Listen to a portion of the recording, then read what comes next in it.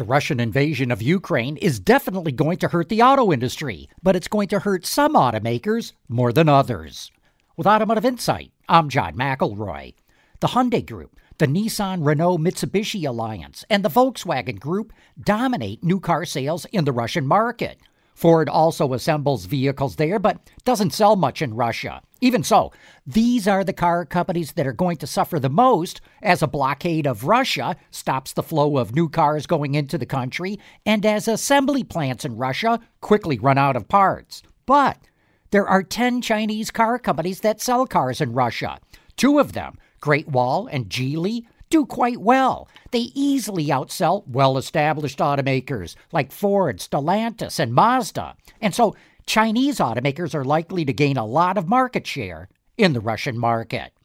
With Automotive Insight, I'm John McElroy, WWJ News Radio 950.